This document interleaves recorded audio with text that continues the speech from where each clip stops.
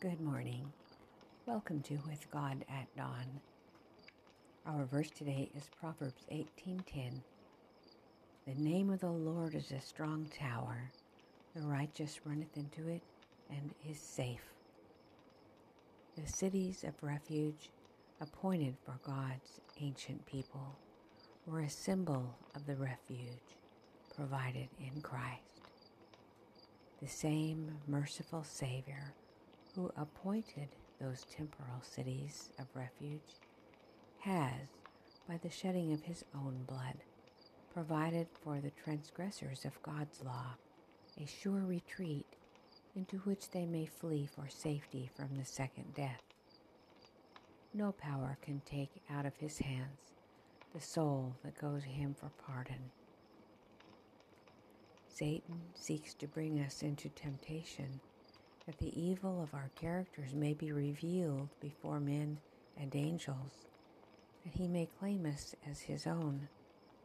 The enemy leads us into sin and then accuses us before the heavenly universe as unworthy of the love of God.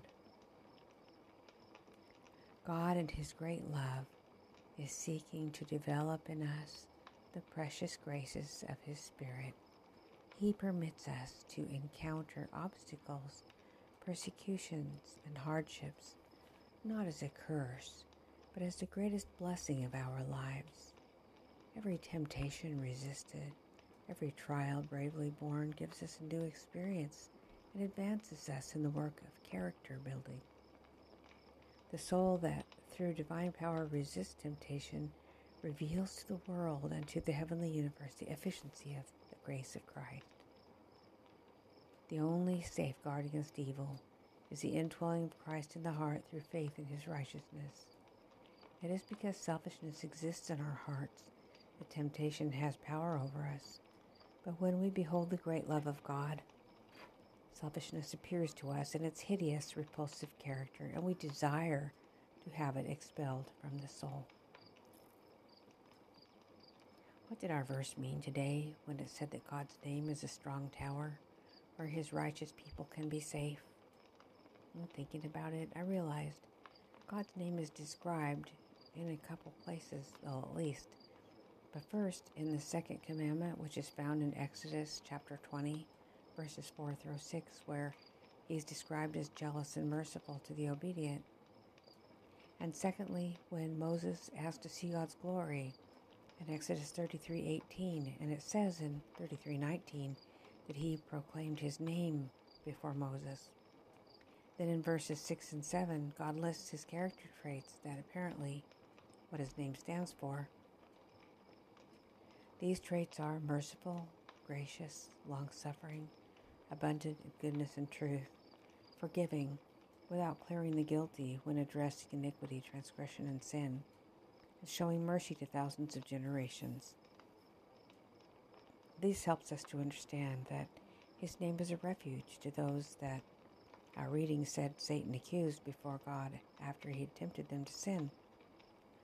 But God's people who have been tempted or tricked into mistakes or failures can find refuge in God's character, defined by his name. We can run to him and be protected, forgiven, restored, and victorious over sin and Satan. He is kind and gracious to his repenting children. I found two promises that were quite nice. Jeremiah 33:8 says, I will cleanse them from all their iniquity by which they have sinned against me, and I will pardon all their iniquities by which they have sinned, and by which they have transgressed against me. The second verse is found in Ephesians chapter 2, 13 through 15. But now in Christ Jesus, you who once were far off have been made near by the blood of Christ. For he himself is our peace, who has made both one, and has broken down the middle wall of division between us, having abolished in his flesh the enmity that is in ordinances. The enmity that is the law of commandments that were contained in ordinances, which included the ceremonial Sabbaths, Passover, Pentecost, and so forth, so as to create in himself one new man from the two, thus making peace. A small example of the law of commandments and ordinances is Passover. A lamb was sacrificed, but the lamb looked forward to Jesus dying, and when Jesus died, the lamb wasn't needed anymore. So the Passover Sabbath is done away, and so forth, with the rest of the ceremonial Sabbaths and laws. Dear Father, help us who are here this morning to contemplate your name and what it stands for, and see your strength and ability to protect and save us, not in sin, but from sin, and for building our character for heaven and temptations overcome through trials in our life. We receive your training and correction, and we thank you for this precious gift of salvation. In Jesus' name, amen. Please do join us again tomorrow morning for a little more reading and contemplation, meditation, prayers, and promises.